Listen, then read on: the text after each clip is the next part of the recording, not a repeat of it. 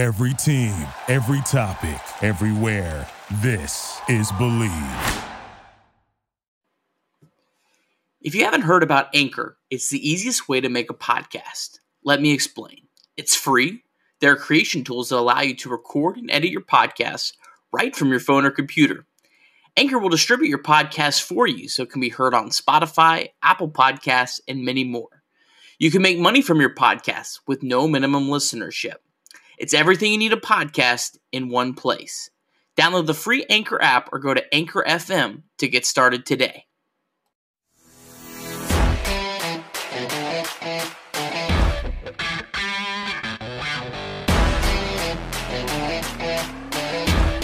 Oh, and Suarez bumps this one to left field. Cranks it to the stands. Sakala. Eugenio Suarez with his 12th home run. And that's number 28 against the Cubs. He drills this team. What's up, everybody? Welcome to a special edition of Late Night Reds Talk. We are doing this on our YouTube channel. I know we normally do this on Locker Room, but we had a special guest, so we had to make this work. And we got a really cool, exciting thing talking some Reds with some major baseball talent today, obviously. And let's go ahead and introduce our panel, of course. My name being Tim Daniel. My partners in crime, as always. First off, my man from Red Lake Nation, Mr. Nick Kirby. How are you, bud? I'm good. It's nice that we can do this and I can see your face. I know. This is weird. Yeah, absolutely. So cool. And also joining us on a very special day. 13 years ago today, this man made his major league debut. This is Carlos Guevara. Carlos, happy anniversary, man. Appreciate it, bud. Happy to be here. I'm doing good. It's a good day. Awesome. We're so pumped that you celebrated your anniversary with doing this with us, man. I know you meant to. So yeah. It's perfect. And of course, joining us here, you can check him out on Fox. He has his own excellent podcast called the Flippin' Bats Pod. He's an MLB analyst. This is Mr. Ben Verlander. Ben, what's up, man? Thank you for taking some time to talk some Reds baseball ball teams with us. Of course, guys. Thanks so much for having me. I appreciate it. Yeah, so before we get into it, man, talk a little bit about Flippin' Bats because you've had quite the run with it so far. I know you just had Rachel Luba on recently. You're getting your name out there pretty well with your pod. So what's the dynamic of your pod for the people who haven't listened to it yet? Yeah, I just think for so long, baseball has kind of been like in the dark ages with how it's been portrayed and represented. And it's just all about showcasing the fun side of baseball. And, the title of it is Flippin' Bats. The game is so exciting these days with guys like Tatis and Acuna and Ohtani. And, the list goes on. And it's just baseball is different now than it was 5 years ago. But we still have the same sort of people talking about it, a bunch of 50, 60-year-olds. And I just want to bring a fresh, younger voice to baseball and showcase just how fun it is. We like it. And that's why we had you on, because we still, we here in Cincinnati still fight the batting average gods. So, yeah. So talking about the dark ages, let's talk about Reds baseball. Let's talk about some great pitching, right? Right? So first off, kind of get your curiosity, because we know this team is definitely, depending who you're talking to, they're either where people thought they were or they've completely underperformed. Obviously, you have major guys out of the lineup on injury: Votto, Moustakas, Senzel. They've battled injuries all year. Sonny Gray was out to start the year. Michael Lorenzen's out. Luis Castillo's obviously struggled, and the bullpen has had a revolving door. From you, where does this team performing so far to where you thought they would be?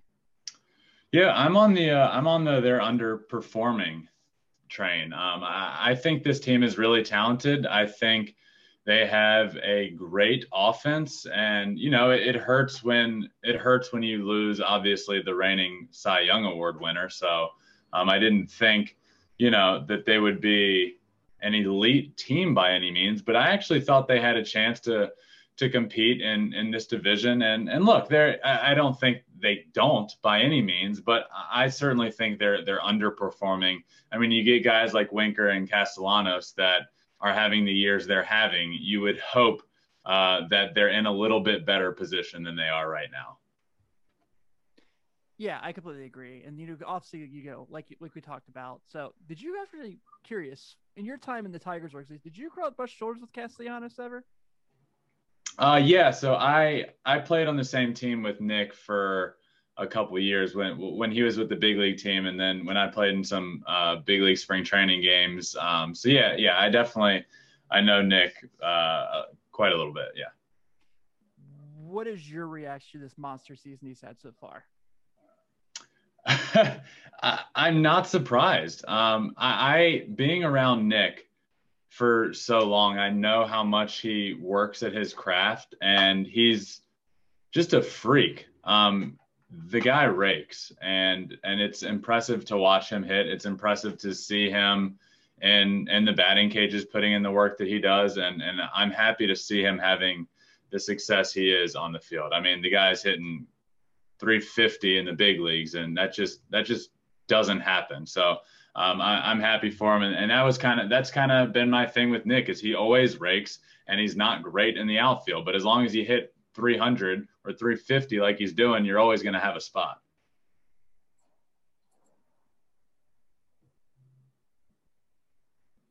Guys, you want to jump in with anything? Ben, what do you think the Reds should be looking to do the rest of the season? Do you think this is a team that if they can get a couple games closer should be buyers? Do you think they should be looking to be sellers? What's your take on what the Reds should do from a national perspective? I think we're going to learn a lot about that in the next month. You know, they have a bunch of very talented pieces, but they also can win. So if they can turn it around and get to 500 or a little better, it's going to be hard to start selling off guys. And then I think about Castellanos, for instance. Like, even if they don't start playing better, he's having an MVP caliber year, and it's tough for an organization to just trade away a guy that could potentially win MVP that's on your team. So I definitely think in the next month we'll learn a lot about the direction that this team wants to go and will go. Yeah, the Reds have the 10 of their next 13 games are against the Cardinals and Brewers. So, I mean, that should give us some direction. I mean, I'm sure they'll go, 6-5. Yeah, but if they, to your point, if they go, 10-1 or 9-2, then that immediately puts them back towards the top of this division, at least within reach. And then you're buyers. And next thing you know, you're getting, it's not a secret. Luis Castillo has not been having the year that I think he's capable of. And I think most people think he's capable of. But he's certainly a piece that if they go 1-10 in those games, that I think this team could look drastically different. And I think he's probably the first to go. I think Luis Castillo probably has a lot bigger market than most Reds fans would think right now. Yes, I agree. A lot of teams would like his services. I agree. So would you look at a guy like, we kind of talked a little bit a few weeks ago about Tucker Barnhart. Obviously, he's had a really good hitting year. We know how good he is behind the plate. And you're starting to see, Tyler Stevenson, who's, although Alvado's out playing first base, kind of the guy they have to have as their catcher of the future. Is he someone you could potentially see like teams are going to be looking at? Because we know he has an option at the end of this year for about 7.5. And so we don't necessarily expect they'll be picking that up with Stevenson kind of in the waiting. But what do you kind of see for like what could possibly be for a Tucker Barnhart? Definitely the better he plays, the better it is for the Reds, whether it's because they're winning games and get back in this division, or teams looking to buy at the deadline, which absolutely anybody's going to want to pick up a guy like that. So I definitely think if they continue on this path, I mean, they're seven games out of first place right now. So if we get another month into the season and they're still 5+ games out of first, I think they become sellers, and he's certainly on that list. But it really is great to see him having the year that he's playing, and it's going to be an interesting situation when Votto's back. I don't know exactly how long he's out for, but when he comes back, what do you do back there? Do you play the young guy that you expect to be the future, or do you play the guy that's hot right now and playing great baseball? Well, Votto's in Louisville tonight rehabbing. We were talking about before we came on here. He's wearing number 47 tonight, which is very weird. 47, but he's that's fitting for him, honestly. That's a lefty reliever number right there, 47. Yeah, 100%. That was a Cueto number. We can give some credit there. So, yeah, and then obviously, we've talked about these guys overperforming, underperforming, this and that. Obviously one name who's kind of popped up is Eugenio Suarez, another former Tiger prospect. And yeah, I was close with Suarez. I like him a lot. He's my first season in the off season, I was down there in an instructional league, and him and I were together, and I love that guy. He's a great guy. So you've seen him play shortstop like before the big leagues. Yes, when I was in instructional league with him, he was playing shortstop. Yeah. Was it like this? It was, I would say he was a good fielder, but there was often times where he would come up to throw to first and it was 50-50 where it was going. And then he moved over to third and became better. So look, I don't think he's cut out to be a big league shortstop. I think he does fit better over at third base, but you got to do what you got to do. But I do know the guy rakes, and it was frustrating to see him get off to the start that he did, because we all know what type of hitter he can be. He's an all-star caliber player, and he didn't start off the year that way. I can tell you, especially not necessarily to speak for Nick and Carlos, but we are guys who have been campaigning that it's gonna turn around, and we've seen him go in the leadoff spot the last couple of days actually, and he's kind of hit pretty well in the leadoff spot. I don't know if that's just putting a band-aid on a wound or something that could really fix what's going on with having Winker and Castellanos behind you, but it's been fun to see. It's been nice to see him kind of get a pep in his step again. Yeah, I think. I'm sorry. Go ahead. I think it's definitely it's just like a change, like. I remember when I was my junior year in college, my head coach came up to me and was like, "Hey, you're going to hit leadoff." And I was like, "I've never hit leadoff before." He was like, "Well, I want you there. I think we need you there." And next thing I know, things just take off. And baseball is such a mental game that there's really no rhyme or reason to why you have success or to why you fail. It's so mental. So if you stick him in the leadoff spot and he plays well, just run with it,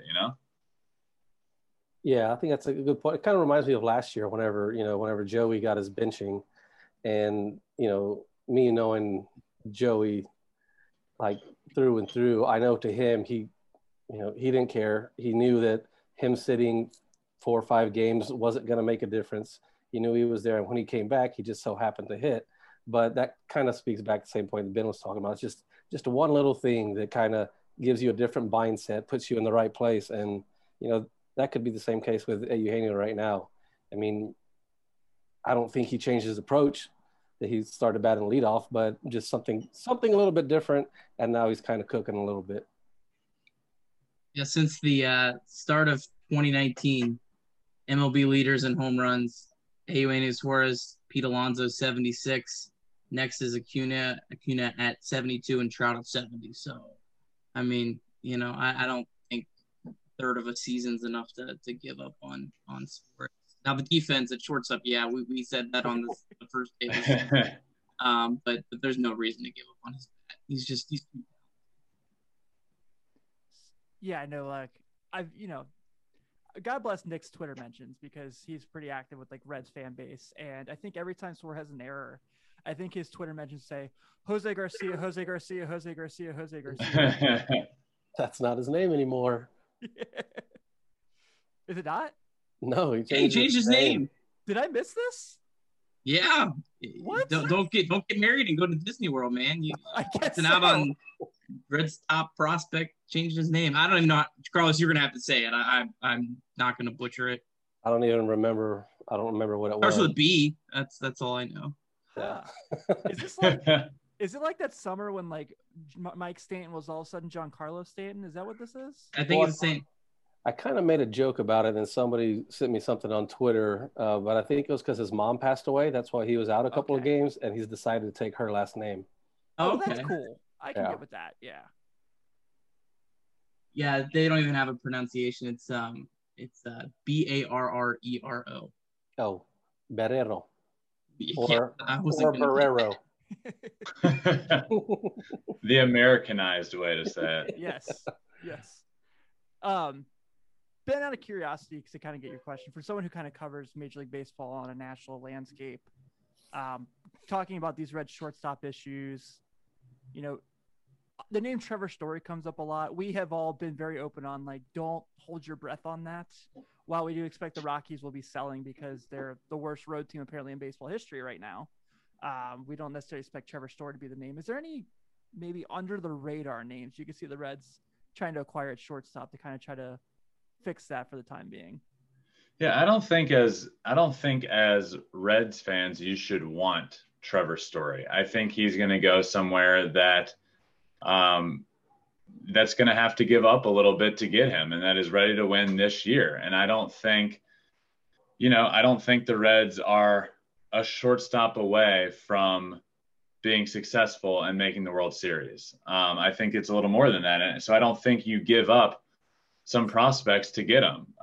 But, some pieces that I would have thought would have been a fit, and I actually thought about this before the trade to the Brewers happened, was Adames. I think him going to short and playing with the Reds is just a perfect fit. And I know him and Suarez know each other, and I think having them at short and on third would have been a good fit. But, obviously that's not going to happen now. But I don't know what the answers are to their shortstop issues, but I don't think it's Suarez. I think we would all agree with that. Yeah, we were big on Willy Adames this off season, and I can't believe the Brewers got him for as little as they gave up. That there must be something that I'm missing on Adames. I'm sure there is, because you never second guess whatever the Tampa Bay Rays do in a trade. So I just don't say I don't see it, because we don't, but they do, and it'll turn out to be an all-star. I can tell you that. Don't miss often. Yeah, I'm guessing Wander Franco is a lot closer than they're putting on to being Major League ready. Yeah, but their shortstop now has come up and played well, and everybody was saying Wander Franco is about to come up. They got rid of Adames, and then they have this other guy that comes up and is playing great at the big league level, and it's like they just have prospects for days, it seems. And apparently it's because people just keep making trades with them that they don't think are any good, and then it turns out they're great. They kind of have that, like, before the Kyrie Irving, Danny Ainge Celtics thing going. I know it's a weird day to use this example with the Celtics news. Where, like, anytime the Celtics made a trade for a guy, you were like, okay, what do they know that we don't? Yep, 100%. That same feel. I feel like when you were in the Tigers organization, you guys were kind of like that too, though. Yeah, but kind of like in the wrong direction. Like, I remember, they made that trade for it was actually Suarez, and we got Alfredo Simon or Simone, whatever it is, back, and it's the bloated corpse of Alfredo Simone. Right, and then it's like, what? Why did we just do this? Now we have a pitcher that had a little bit of success and isn't near that pitcher anymore. So, kind of curious your thoughts here, and I know. So, Carlos, put in context, Carlos is very close to Joey Votto from their time in the Reds organization together. So, we kind of talk a lot about Joey being big fans, obviously, and you were in the Tigers organization with Miguel Cabrera. And obviously, he's aged, and we've seen Joey kind of age a little bit. We're seeing Joey hit the ball hard, and, Cabrera's Miggy's Miggy. He's an all-time great. Do you remember, like, kind of there's that, like, early 2000s where those guys were compared to each other a lot as far as, like, their skill set and their talent levels? Yeah, it's tough to watch these days, especially, like Votto still, you watch him and he's still productive and hitting balls hard, and not that Miggy's not, he's just like, I grew up watching Miggy. I grew up with my brother on the team, and it was Justin and Miggy, and I was, in awe of him and still am. And to watch him now, it's tough to watch, and it's tough to watch him. It's same with Pujols, like I grew up falling in love with baseball, watching Albert do what he was doing. He's one of the best of all time. And to watch him now, he's still gets hits, but he's struggling around the bases. He struggles at first. It's tough to watch. It's tough to watch your childhood heroes turn into guys that are just hanging on by a limb. Yeah, my all-time favorite player is Ken Griffey Jr., so I totally get that. Yeah. Ben, obviously the Reds would be your favorite to win the division this year, but we'll put them aside. And I'm assuming you're going to put away the Pirates as well. Of the other three teams, who do you think is the favorite of the other three? I think this division has turned out to really surprise some people. I think when the Cardinals acquired Arenado, it was kind of, that's the one thing that's going to put them over the top and they're going to win the division.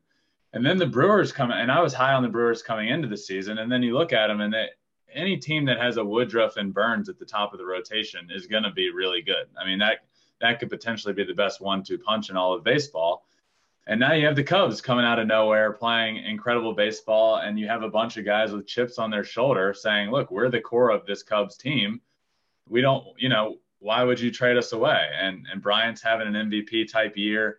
But I think when I look at it, I still think the Cardinals, after acquiring Arenado, are the team to beat. And with a guy like Jack Flaherty at the top of that rotation, I think they're built to win. And whatever it is they do there, they just have a culture that's built to win games. But I'll tell you, I love what the Cubs are doing there. And since you said Reds aside, if I had to root for somebody in that division, I'm rooting for the Cubs because they're still really exciting to watch. And it's awesome seeing Javi Baez doing what he's doing this year and becoming that player that I think we all knew he was. He just would go through some struggles, but he's super exciting to watch, and the rest of the Cubs team is as well. I think for the sake of the Reds, if the Reds aren't gonna make the playoffs this year, I think you want to root for the Cubs, as painful as that might be, because you want them to get nothing for their stars. You don't want them to, if you're not going anywhere, you don't want them to be able to trade and get more pieces and be set up better down the road. So I guess Cubs if it's dirty, but R.I.P. to your mentions, Nick. Yeah. Nick's a Cubs fan. What's that like handshake meme where it's like it'll be like the Reds, the Cubs, and it's like got nothing for a roll to Chapman. As he's back with the Yankees and just being ridiculously dominant still.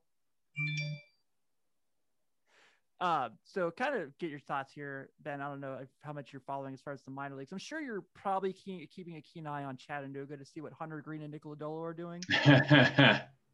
I'll tell you, those guys are exciting though. I love watching those guys and seeing. I do keep up with them. I can't say I watch all their starts, but I do definitely keep up with them.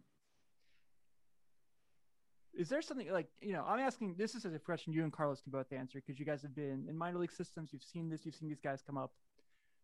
When you see a guy like that in Double-A, and Carlos has kind of made the mention of like, if you can play in Double-A, you can play in the majors. And it's something like I always use in arguments now. So thank you for that, my friend. I appreciate it. What is kind of like the track you do on a guy? I know it's different for every prospect, but like, here when we have Jeff Hoffman in our rotation, obviously Reds fans are saying, well, why can't Hunter Green pitch? He's got to be better than them now. Like what is the trajectory we do for guys in that situation? Well, it's weird in baseball as a whole what they do with their prospects. And it's because the system as a whole is screwed up. You have guys that are talented enough to come up and play right now, but, for fear of not starting their time too early, for fear of being able to keep them for an extra year, you see guys not get called up when they should. And that's frustrating to see. But I think, with a team that I look at the Tigers, for instance, they haven't been good for a few years now and started calling up guys like Casey Mize and Skubal and all these guys. And now they're starting to have success. So sometimes when guys are dominating at the minor league level, I think you just call them up and get them that experience. So when your team is good and when your team is ready to compete and you do put those pieces around them, they're already there. And it's not like, all right, let's throw these guys into a fire right in the middle of a playoff race. I actually like doing it like the Tigers have done. And I look at a guy like Mize who looks to be a star and had a sub-2 ERA in May. And looks to be turning into a stud. And when the Tigers do add pieces around him in a couple years, he's already going to be there and he's already going to be successful in the big league. So that's what I like saying, as opposed to guys waiting so they don't start time clocks too soon, which I think sucks for everybody involved. Yeah, we went through that with Mike Leake in 2010. Remember that whole shindig when he came up before he even played in the minors? He's a rare breed, though. Yeah, he was pretty terrific.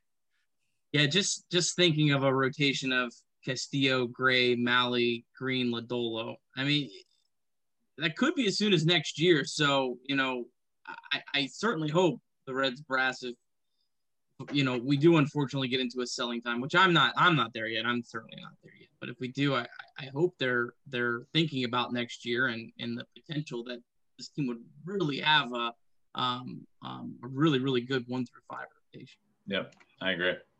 So Ben, to put in context, Nick is like, don't give up, Mr. Don't give up on the Reds. Like, he will fight to the end. And I did not give up last year. I did not give up last year. No, you didn't. You didn't. Not at one bit. Get off once in like 20 years. So yeah, we get it every so often. Kind of. So, where do you kind of look at the rest? Like, Nick mentioned the Central. Is there anything else? How soon are the Pirates going to start selling players? Do you wonder if they have anything to sell? Dude, I don't know. The Pirates are so frustrating. I couldn't imagine being a fan of the Pirates because it's clear they're not about winning. It's clear that they don't want to win almost. It's so frustrating to watch the Pirates organization go about it. But I will tell you one thing that every baseball fan should be excited about is Ke'Bryan Hayes. And unfortunately, first series of the year, the guy goes down, but he was my pick to win Rookie of the Year in the National League. And look, that guy's going to be a stud in the future, but they'll probably screw that up too. I certainly will understand you didn't say Jonathan India. It's not like there's any other National League guys who could potentially win it right now. How's Stevenson? Yeah, those two are it. No one else. No Nico Horners, none of those guys. They're out. Yeah. Is Nico Horner still a rookie? Is he? I think he might still be. I mean, he came up in 2000. He might be like the third-year rookie. Is that possible? Because they didn't get enough. He came up for like 2 weeks at the end of 2019 when everyone was hurt on the Cubs. That's right. He did, didn't he? Like he came like from like Double-A. Like he was not even close to ready. Just like they were desperate. Yeah. Guys, anything you want to touch on before we close up shop here? Any questions you might want to ask her? No, I'm good. Yeah. Well, Ben, I thank you so much for giving us a few minutes of your time today, man, to kind of talk a little Reds baseball with us. Before we get out of here, if we're going to let you sign off, we'll kind of give you a chance to shout out your pod, your social media, anywhere people can keep up with you. By all means, man, the floor is yours. Yeah, well, first off, thanks for having me on, guys. It's been a blast, and I always find myself talking about the Reds because in my mind they're always ready to compete. So I and they're exciting. With everything going on earlier in the year, they were a blast to watch. So thank you for having me on, and I appreciate it. And yeah, my podcast is called Flippin' Bats. It's available anywhere you get your podcast, and it also has social handles that we on Twitter, Instagram. The episode is video also that comes out on YouTube. So it's been a blast, and I've had I just had Wade Miley on recently, fresh off his no-hitter, so that was fun to have him on. Had some awesome guests. Started with Tyler Glasnow. I've had Bernie Williams. I've had Jeff McNeil, Reese Hoskins. I have Walker Buehler coming on next week. So it's been a blast, and I'm excited to see where it goes for sure. When's your brother coming on? I feel like that would be guest one, right? Yeah, I don't know, man. I've always very much so wanted to create my own path for myself and wanted to be successful in my own right. And look, I love him more than anything. And I'm super proud of him. But I want to build this thing because of me, and it's successful because of me, and then have him on at some point for sure. That would be awesome. I'm sure with the Wade Miley interview, it probably went 25 minutes, being that it went very fast with Wade, right? Yeah. Perfect. Well, Ben, thanks again, man. We definitely appreciate it. And we'll be right back. We'll talk about what's coming up with the week for the ball club. Well, we just wrapped up with Ben Verlander. That was a lot of fun to have him on. Somehow we have had this podcast now, I think 12 episodes. We've had 2 really awesome national writers come and hang with us. So we're doing something right. I don't know what it is necessarily, but we're getting our name out there somehow. So let's kind of take some time, guys, and talk about the current state of the ball club because things are rough. When I texted you guys, my flight landed back from my honeymoon, the first thing Nick said to me was, "Glad you're back. Try to fix the Reds." And I said, I was score watching while I was gone, but I didn't see any games. So I didn't know what all was going on, but yeah. So obviously today rained out for reopening day. You know, the last game we have, they lose by 2 touchdowns to the Phillies. How many games now have they given up 9 or more runs? I feel like it's too many. But I have it right here. They have given up 10 or more runs. 7. 19, 17, 14, 13, 12, 11, 10. Like not even just like 10. Like. Yikes. Yeah, because I remember too much that afternoon Giants game in the 4-game sweep when they just gave them, the one Cueto started against us. But, you know, obviously the hitting side of it, you know what you're getting from Winker and Castellanos. And then, you know, like we talked about, Suarez is definitely getting some pep back in his step at the plate. But it seems like things are just kind of on the offensive side. We know Senzel's going to be out for a little while. Kind of a wait and see until you get everyone back. So I don't know where I'm at. I'm still cautiously optimistic about the offensive side. We know they can hit. We know they can score, especially when they're healthy. It's just kind of, you know, like we've been saying all year, it's waiting for Luis Castillo to figure it out and waiting to find out the, you know, group of guys in the bullpen you can trust. And I feel like we're still figuring all of that out very much so. Yeah, I mean, they're 4-4 in their last 8. I mean, it feels worse than I think it is right now, right. Probably. You know, I mean, the Reds have had 1 great week, 2 really, really terrible weeks, and the rest has been fine. You know, it's just, you know, that second bad week, you know, where they got swept by the Giants, lost 2 out of 3 of the Brewers. I mean, that's the difference of being right in the race and not right now. So, I don't know. I mean, look, Flaherty's hurt. No one knows how long he's going to be out. That Cardinals rotation, it wasn't great before he was out. So, you know, that could be a break for the Reds. I really like, yeah, the Cubs will look great right now, but that rotation, I mean, how is that going to hold up all summer? I mean, that is not a good rotation. I mean, the Pirates might have as good of a rotation. I mean, it's not good. So, you know, I mean, the Brewers, they have the great rotation, but their lineup stinks. So, I don't know. It's kind of one of these things, you know, just hang around. The Reds are, like I said, you know, we're talking with Ben, plenty of opportunities. I mean, you got 10 games coming up in the next 2 weeks against the Cardinals and Brewers. You know, you go 7-3 in that, boom, you're right in the race. I'm not worried about how many games the Reds are behind the Cubs. I'm worried about how many games are behind the Cardinals and Brewers. I don't believe it. Dodgers with a 6th spot in the first inning. That's nice. Yeah, so the Reds would get to within 5.5 of the Cardinals, and they're playing 4 games against them. So you can do the math. I mean, you know, yeah, you know, you win 3 of 4. That you pick up 2 games, you're 3.5 behind them. You know, so there a lot of games left, a lot of division games left. I look at that Reds rotation and I go, you know, they get, you know, they get Votto and Moustakas back. I mean, that's a rotation that can put you on a win streak, especially when you're playing teams that aren't going to have as good pitching. The bullpen's definitely the real concerning thing, I think, right now. Yeah, and there's 2 options right now. I mean, maybe Doolittle. I mean, 2.5. I don't know. I mean,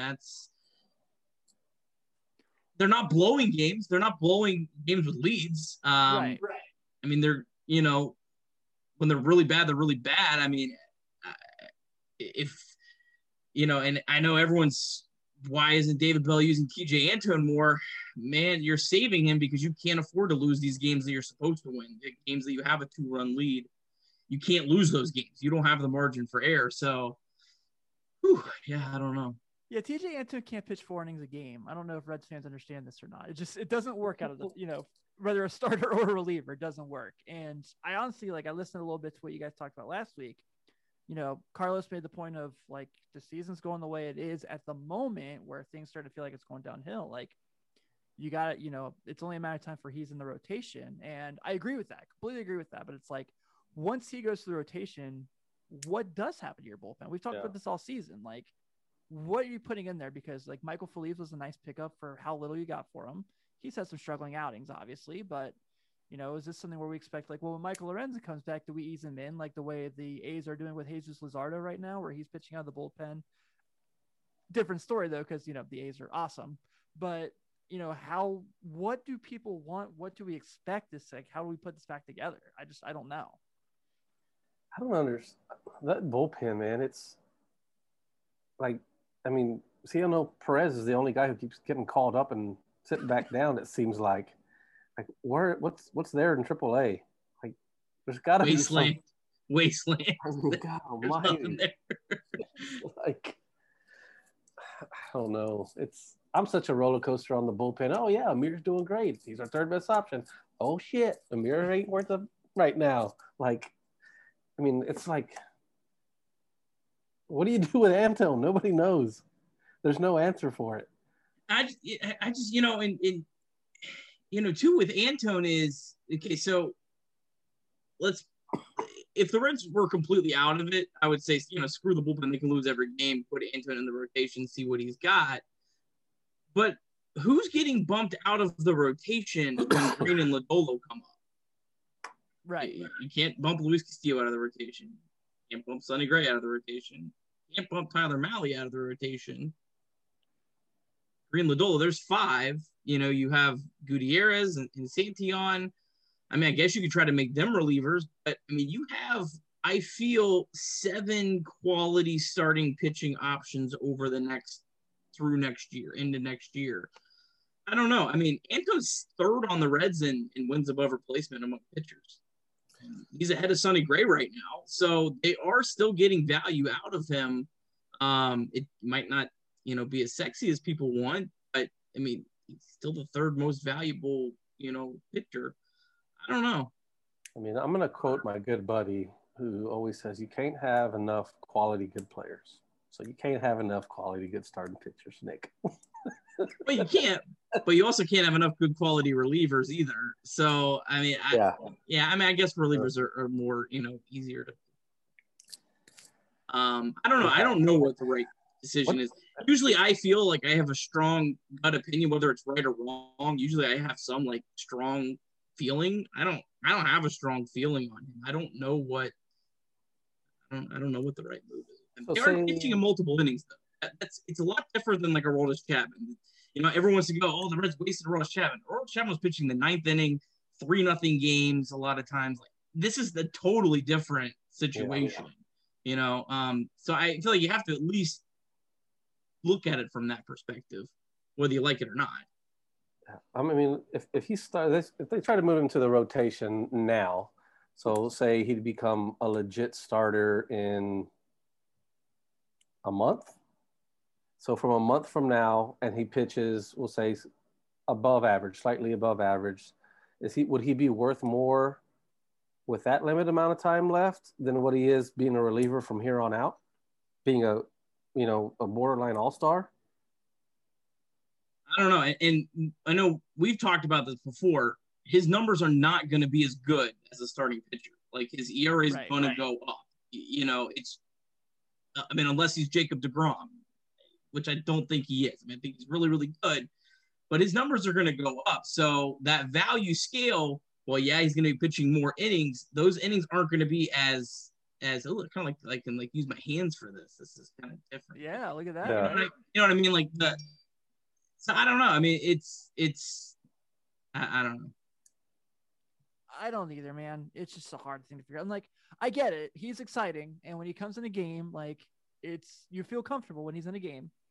And, and I kind of mentioned the last episode I did before I left is like, people are like, well, look what he did in Colorado. And it's like, yeah, he got the outs, but Shogo Akiyama maybe made the catch of the year until Castellanos' catch Monday in Philly.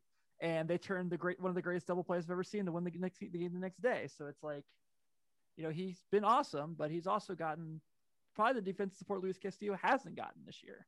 Yeah. Yeah, I don't know, man. Because I feel like when you look at the, like, and I know I joke with you, Nick, but like I'm with you. Like when you look at this team, like the bullpen's obviously a big hole. Trying to figure out like where the ups and downs of the rotation. I don't think Sonny Gray is as bad as his 4 2/3 outing yesterday by any means. I think those games just happened because he just had a game the other night where he was really spectacular. Wade Miley was really good yesterday, where he was like getting up at a pitch count. On Monday and just got through like that 6th inning really well. Obviously the corner outfielders, you're set there. And I really feel comfortable about, if Joey's in AAA, like it can't imagine he's not too far away from being up. I know, it's probably hard to catch right now with a broken finger, but if he feels comfortable swinging the bat, I think that's all the Reds probably care about at the moment. Yeah. Yeah, I've got a feeling he won't be there very long. Yeah, they had said the best case scenario was St. Louis, but I feel like with the rain out, I don't. And why would you make him fly to St. Louis? They're home from Milwaukee, right? Yeah, they're home for Milwaukee and Colorado next week. Yeah, it seems like just hold off, wait for the homestand, and be at home and come back. I don't necessarily need to rush him, Right. I'd rather have him for, July, August, September than make sure we have him before they go to San Diego in 2 weeks. If, they don't need him just yet. Next, you've got the Rockies coming up next weekend, who are literally, like I joked about, are on pace to be the worst road team in Major League history. So that's something you have to feel confident about. But other than that, June's pretty brutal schedule wise. You've got the St. Louis series, you've got Milwaukee, you go to San Diego, you got 2 games with Minnesota, who are very much underperforming. I think they're probably getting closer and closer to being sellers as well. And then you come home then the month with the Braves and the Padres, and the Braves have been very up and down minus Acuna. So, it's a chance where they had a rough May, but the season's not over. They definitely could make something happen here. Yeah, I don't know. I think the schedule's, I think it's probably average the next up until like the All-Star break. I don't. I mean, the 4 games against the Padres are obviously there's 7 games total against the Padres for the All-Star break. Those are the most concerned. But Atlanta's pitching rotation's really, really bad right now. They got everyone hurt. Colorado on the road, and then Milwaukee and St. Louis. When we came into the season, we thought the Cardinals, the Brewers, the Cubs, the Reds, we thought they were all close to 500 teams. Those teams are all well above 500 right now. Is this where they kind of come back to earth? Again, the Cardinals without Flaherty, that's they're definitely a lot less scary, I guess. And I don't know, the Cardinals bullpen, I think, is getting all the luck that the Reds isn't. They're walking everyone. It's just how long does that, that kind of stuff hold up? And I don't know. It's going to just be one of these really, really weird seasons where there's every team in the division is flawed, and we don't know how all these pitchers are going to hold up this year with, the 60-game season last year. I just think there's so many unknowns. If the Reds can just get, inch a couple games closer and hang around, I think they'll always have a chance. They can just get a little bit. Well, I mean, you kind of talked about the Cardinals and the luck and everything like that. Cody Bellinger just hit a grand slam to make an 11. Oh my goodness! Heading. 11-1. Yeah. It should count 2 losses. Yeah. I mean, the Reds are going to be 5.5 behind the Cardinals with a 4-game series in front of them. And I think any reasonable person would say the Cardinals, maybe the Brewers are the favorites, even though the Cubs are in first. So, I mean, that's the target, man. You get closer to the Cardinals, and you're going to make this an interesting summer, which honestly, I think most of us right now would sign me up for an interesting summer. Fly me up for the Reds being in it in September. Yeah, because once the Lakers get eliminated the next couple of days, I need something. So LeBron's not losing at home in Game 6, and he's not losing Game 7. Come on, Tim. It does this so many times. Oh, this is it. This is the end. And I watched LeBron looked completely dead against the Pacers and the Celtics. And crushed them. If they lose, I'm not getting on Twitter. I'm definitely blocking Joey on my text message contact. Let's talk real quick. I want to get into a couple more things before we get out of here. We got to talk about Suarez. We're talking about Suarez. Oh, yeah, that's that. And I was going to talk about Suarez and Gutierrez. I want to talk about those two. Too excited. Yes. So, Nick, yes, please, by all means. I know you've been waiting all year for some happy and Henry Suarez stuff. So, we talked about it earlier. He got moved to the top of the order. His approach hasn't necessarily changed whatsoever. And things are working out for him so far. So it's been awesome to see, and I'm really happy to see him kind of getting that swing back a little bit. Yeah, I mean, I tweeted out. I don't think the move to the leadoff was the magical fix. I think it's just David Bell showing faith in a guy that's been good. Players that have been good for year after year after year don't typically just completely fall off a cliff at once. Sometimes it happens, but it's not very often. Usually there's some sort of decline there. Is Suarez the 900 OPS guy? I don't think so. But I think Suarez is still a well above average hitter. He's going to hit a lot of home runs. He's still hitting home runs.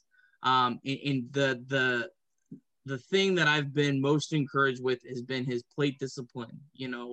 I don't know if that's the leadoff spot or if that's just he's also maybe getting a little bit more respected because, when you see your teammate, give up a ball hit onto the street in Chicago, you're going to pitch him a little different, Yeah. So I think some of that can just be, chalked up to, okay, he's more of a threat now. We have to pitch him a little more carefully. So, yeah. I mean, I think he's still going to be a good player. I don't think he's going to be 2019 Suarez, but the Reds don't need 2019 Suarez. No. They need 2020 Suarez after the first 3 weeks of the season. Yeah, I agree. I think too, like we talked about this whole, quite a bit this episode is when these guys start coming back from their injuries, I think that helps the team out a lot too. Look at Nick with the Corona Seltzer tonight. I like it. This is fun seeing your guys' faces when we record. It's really fun. I wish I was in my baseball room right now. So I'm still putting my pod studio together, as you can see behind me. I still have my classic Space Jam figurines back there. That's what I thought it was. Yeah, my classic MJ Space Jam doll. I cannot wait for my Space Jam 2 ones. So yeah, going back to Suarez, on seeing him like coming around, like the way he's taking pitches as a pitcher, I'm like, he's recognizing stuff now. Like it's coming. Get ready, because I mean, him spitting on balls, even some of the called strikes that haven't been called strikes or that haven't been real strikes, he's laying off of them. So it's a really good sign. And if I was pitching and I would see that, I'd be like, okay, let's start to nibble a little bit more. And then that's where younger pitchers start to make mistakes when they try to nibble. Yeah, you see it with like the entire Reds bullpen. Yeah. That's when they, when they're too cute, that's when they get burned. Amir Garrett, if he throws the first pitch strike, he's almost done.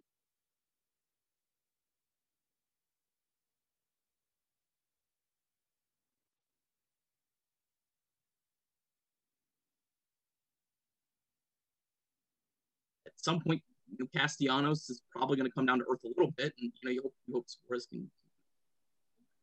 Yeah. So. My headphones just died, so this is going to be pretty fun. You not hear us? Yeah, I can hear you guys fine now. Okay. Cool. Yeah, it was while you were talking, all of a sudden it just like went out. And I was like, shit. You missed a really, really riveting conversation. Yeah. So actually, Carlos, you brought up the point about like Suarez seeing pitches and things like that. And like, Nick brings up the point of like younger guys. And when you get cute, it's when things get trouble. With what you're seeing from Nick Castellanos in this hit streak, how do you pitch this guy right now? Because you can't pound the strike zone because he's hitting everything in the strike zone right now. I know he's not necessarily he's not reaching out of the strike zone either, which is pretty impressive. He's not like chasing balls in the dirt. He's just kind of making things happen with the bat. Like, how the hell do you pitch a guy like that in these circumstances? You can't walk him with Naquin on deck. No, you can't. I'm out. I had to get that in there. I mean, you got to get ahead early. You got to get strike one, and then it's sliders away, it's split fingers away, it's your changeup away, just everything's soft away. But then if you're in Cincinnati, be careful going away. Just you gotta hope that first pitch doesn't end up in the seats. Yeah, you gotta have confidence and throw it, and if he hits it for a single, fine, but just try to keep away from the extra base hits. And you got to get ahead early on somebody who's hot. Yeah, I know that's a lot easier said than done. Let's talk a little bit quick about Vladimir Gutierrez. Obviously made his debut last Friday and a spot start, and he's going to be pitching tomorrow now, it looks like, in the start of the St. Louis series after the rain out today. 5 innings, 3 strikeouts, gave up 1 run. They lose 1-0. Obviously I understand whether, it's his first major league start, but going back and seeing what I did, because, I was out of town, so kind of watched the condensed game on my phone. I was really impressed with how much he wasn't afraid to throw strikes. I think, you saw he attacked, and he attacked quickly. I know, like I said, he gave up 1 run, and, his team didn't get him anything. We're 0-for and runners in scoring position for a bit. But judging a guy, obviously appearance 1, he definitely earned start 2. What did you guys kind of take away from his start? What I saw was just like you said. I mean, he's pumping the zone, throwing strikes. I mean, that's what you need out of somebody like him. That's just coming up as a call up, number 4, number 5 guy filling in, throw strikes. That's all that your manager right now is asking you to do. Throw strikes. Let our defense work, and give us a chance. Keep us in the game. That's all he's got to do. Keep them in the game. I'd say any start by him the next couple of weeks is 3 runs or less, maybe 4 runs or less. I mean that's be a quality start. I hate how quality starts are 6 innings, 3 runs. I'm like, that's giving up a run every other inning. But anyway, still 3 runs, 5, 6 innings, that's a hell of a start. Yeah, I mean, the wind was really, really blowing in his start. So, I mean, I don't want to get too crazy excited, but to his credit, he threw strikes. He, whether that was intentional because the wind was, blowing in, and they're like, hey, dude, pump the zone. Like, they can't hit you out of the ballpark. Well, they got 1, but it's really, really, really hard. Yeah, credit him. And he showed a lot of confidence. Definitely, I mean, you could definitely just see the upside over those strikes. Carlos, I'm interested on your take, because I've never had a really strong take on this, because I don't feel like I have any real opinion or knowledge on this. How do you feel about the Reds not skipping Gutierrez with the opportunity, and then they have an off day on Monday? They could have got Gray into the series against the Brewers. What do you think about that? And then that also bumps Castillo back a day that he was supposed to be starting. Do you think that has any impact on either one of those guys? I mean, if anything, I think it's better for Luis, maybe. I mean, okay. Sonny he seems to be rolling, throwing well. I know his last outing wasn't his best, but he still had, quality pitches, a lot of some good innings out there. But yeah, I mean, I didn't look at it that way, that he was going to miss the Brewers, so that kind of stinks. And I think now that you brought that up, Gray misses the Cardinals. They could have gone Castillo, Miley, Gray if they skipped Gutierrez. Oh, okay. They got instead, Gray is starting the first game against the Brewers. Okay, yeah, then definitely. I mean, wish they would have done that, but I think that just kind of shows. I'm guessing the pitching coach made the call on that one right there. And it might also be more this season. Any chance you can get away with protecting your starters, giving them more rest, maybe that has something to do with it. Maybe that's part of their plan. Maybe that's a strategic plan this year. I mean, look, Gutierrez is going to pitch in both of these next 2 series. going to pitch against the Cardinals. He's going to pitch against the Brewers. So yeah, he's going to have big starts, but they'll have Gray and Castillo against the Brewers. Yeah. And I need a 6 inning, 7 innings shutout ball from Castillo. I want to see it, and I want to go crazy on Twitter for it. Yeah. My Twitter fingers are ready. They're waiting.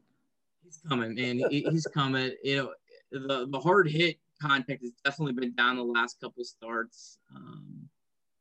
Defense again just killed him against the Cubs, and I know like his first 2 runs were unearned, and I think people go, well, they weren't unearned runs, but there's just so many extra pitches he has to throw. I mean, that he just completely throws off his start. And the guy just get good defense behind him, and just that one life that's right, man. Against the Cardinals, that would be the team to do it. Yeah, I've played with some guys, several guys actually, have made a statement that if a pitcher is really good, gets a lot of swings and misses, it's really hard to play defense behind them because you get so many awkward balls that are hit off the bat. Some like, cued off the bat, you get crazy rolls, you get, them reaching out for balls and putting them in play somehow. And you're just not making routine plays. You're having to make something that you don't normally make. And for somebody like, like Suarez, who's out of position, whenever he was playing short, that makes it that much harder. And it was just, I always thought that was interesting. I never thought of it like, somebody like Castillo, who's gets so many soft hit balls off of his changeup, that makes it tough. I almost kind of feel like, and I'm not comparing them as people, so please, if anyone listens to this is not what I'm saying. And, I like to compare like the early decade Reds from last month because those teams were so fun. But 2012, those first 2 months where Matt Latos really struggled. Do you remember those when it's like he couldn't get into it like a 6th inning, and if he did, he had a blow up inning? It almost kind of feels like Luis Castillo kind of had a little bit of that going. And if you remember from like June on, Latos was like incredible. He was so good. And I almost kind of feel like that's coming for him, for Luis Castillo. That is like, it just kind of feels like you said, Nick, like the softball race is kind of going up more and more. And he's kind of, he had that 10 strikeout game against the Giants. And I really, was it last week? He was doing really well until he had 1 inning that got away from him. So I almost, again, I'm not comparing Matt Latos and Luis Castillo as humans. We're very well aware they are not the same human by any means. And I think Luis Castillo definitely is a more talented pitcher career wise for sure. But I kind of just feel like this is where Luis Castillo is heading, and I think it's going to be something where, maybe the ERA won't look pretty for another couple months, maybe for another month or so, but it's coming. It's coming around. That's a great comp, Tim. Yeah, Matt Latos might literally be my least favorite Red in team history. But Matt Latos, to your point, June 18th. So that's still 16 days from now. Matt Latos had a 5.20 ERA, and then he completely carried the Reds. Not that they really even needed it because they easily. But he just dominated the rest of that season. Outside of one start. Matt Latos, talk about the. Oh boy. Whenever people ask me all the time, like, how many great players did you play with that never made it? Like, a lot. And the reason why is because of their work ethic and what they did off the field and what they ate, what they put in their body, all that kind of stuff. And that was him, because I saw him and I was teammates with him in AA back here in San Antonio. Actually, after I got sent down, it was 2009, I believe.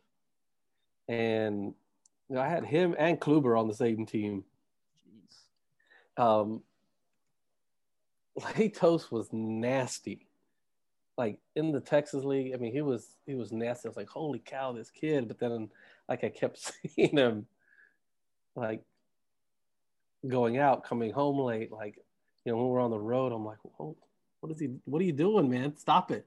You're literally throwing away millions of dollars with what you're doing. Like he could have been so good. He had really good stuff, a tall and an awkward arm angle. But it is what it is. That's enough of Matt Latos. Sorry. One of the better Reds trades in the last, 10 years is getting Disco for him. Like, let's call it what it is. Well, I mean, they made a great trade to get him too. Yeah, What did they give up to get him? They did give up Yasmani Grandal, but Yonder Grandal Alonso. never materialized until his time with the Reds would have been done. So Grandal, Volquez, Boxberger, And Yonder Alonso. yeah, Yonder Alonso. I mean, Yonder Alonso was, I think, probably the biggest piece of that trade. You know, Yeah, because you remember when he came up in 11, they were like, should they sign Votto or keep Alonso? And we were like, there was talk of moving Votto to left field to accommodate Alonso. I remember that. You want to talk about maybe the worst aging conversation of all time. Yeah. Okay, so I got a stat for you because you got me on this Latos train. So this is through June 18th. So again, we're 16 days further than we are now that season. Latos had a 5.20 ERA. Castillo 7.22, but the fielding independent pitching, so taking away the defense, what you've actually earned. Castillo's at 4.77 right now. Latos was at 5.00. So again, I mean, that's just, it turned around in a hurry. You know, I think Luis Castillo is going to have a monster second half.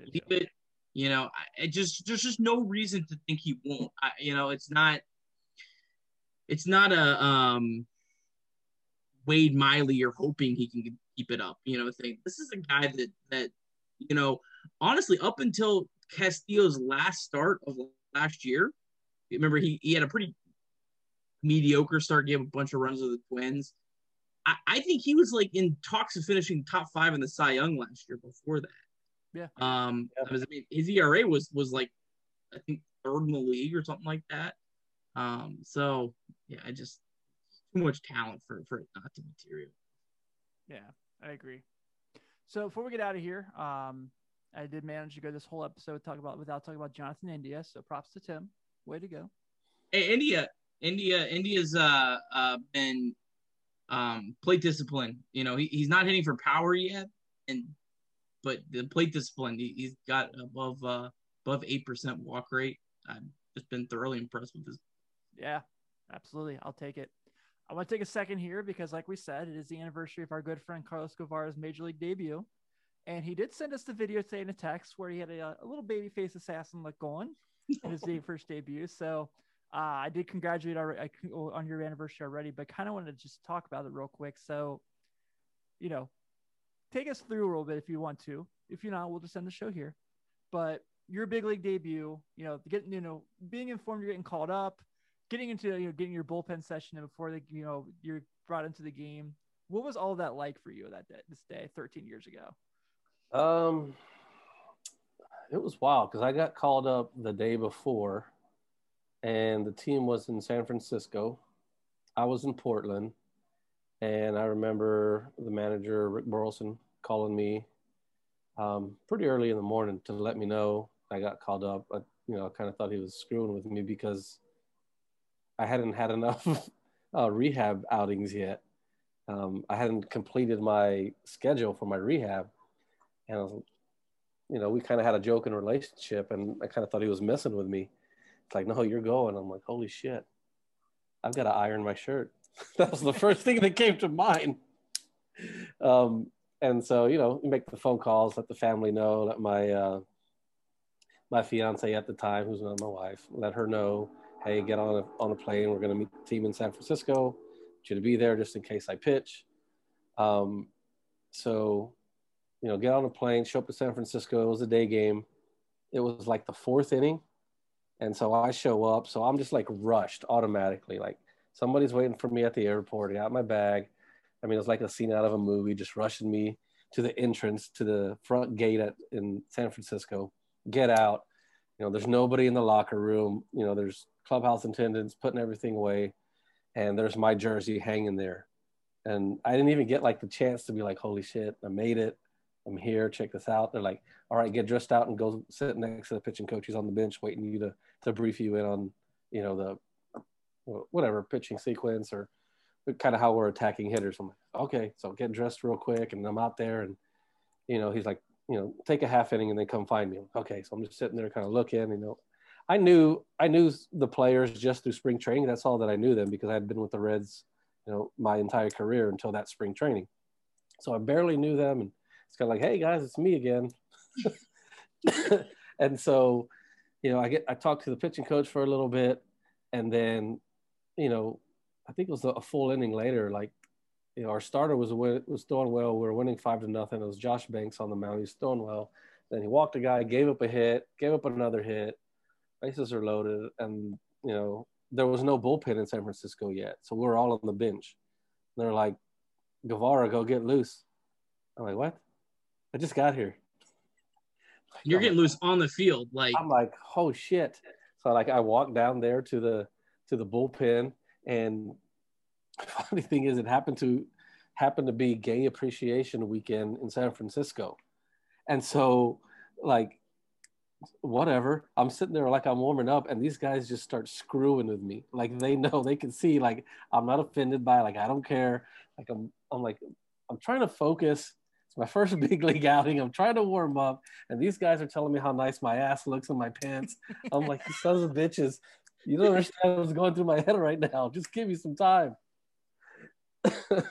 But luckily he got out of it. I think he gave up maybe 1 or 2 runs, and then they, at the end they brought it into the back end of the bullpen, since they were only up by 3 runs. But then we go over to San Diego the next day, and it was just, my parents came. I saw them at the hotel. That was a really special moment. My dad's more of the quiet type. And so we basically just saw each other and hugged and held on tight to each other. Something I'll never forget. It was just like, we made it. It wasn't that I made it. It was that we made it.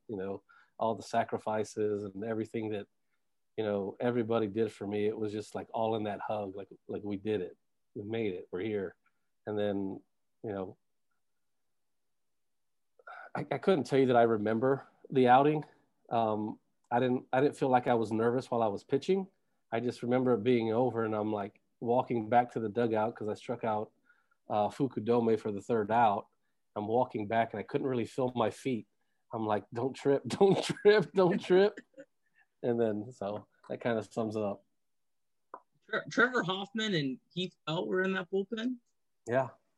Wow, that's pretty awesome. Those are two of the better relievers over the last, couple decades. Yeah, our lifetime at least. Yeah, watching 2 legit closers. Yeah, a couple of days later, I think Trevor had a close situation, and that was, and I still get chills on my forearm and my arms, just thinking about it, how the crowd reacted. It was Hell's Bells came on. It was special. Well, I talk with you quite a bit in our text messages and stuff, your tenure, obviously, in that little bit of time that you were in the majors, you pitched in a lot of cool ass places. You got to do a lot of cool shit. I joke all the time, you pitched at Yankee Stadium. That's pretty cool, man. Yeah. Not many people could say I pitched at Yankee Stadium, and you're someone who can. So. Yeah, that was fun. Was Greg Maddux on the roster? Oh yeah, Mad Dog was there. I got some stories I can share off the air. So, PV, Maddux, Chris Young, who was really, really good for a long time. Such a cool guy. Randy Wolf. Tony Clark. That's an incredible pitching staff. Yeah, Randy Wolf is so funny. Not the 2021 Reds bullpen. Not so much. A little better. Not so much. Well, that's awesome, man. Thanks for sharing that with us. I know it was when you said that to us today, I was like, well, I got to ask him about it on the show tonight. So, yeah, man, that's great. So let's go ahead and we're going to wrap this episode up of Late Night Reds Talk. This is a good one. I really enjoyed doing this one. I needed this to get back with you guys. I'm so excited to be back. I got one of these now, like you guys. So, yeah. Man, legend. Yeah, pretty exciting. So we're going to go ahead and get it out of here. We'll be back next week and hopefully talk about a nice series against the Redbirds to get ready for Game 3 of the Brewers. So everyone, thanks again. Have a great night. Thanks to Ben Verlander. That was incredible. So take it easy, everyone.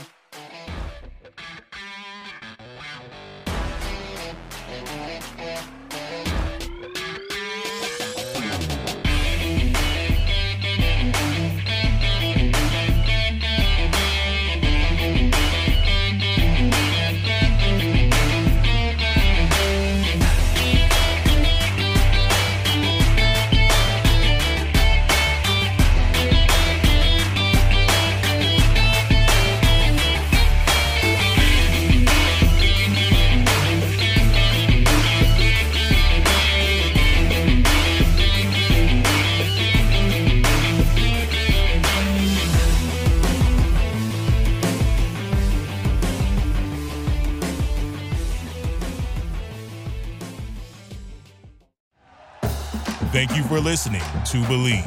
You can show support to your host by subscribing to the show and giving us a 5-star rating on your preferred platform. Check us out at Believe.com and search for BLEAV on YouTube.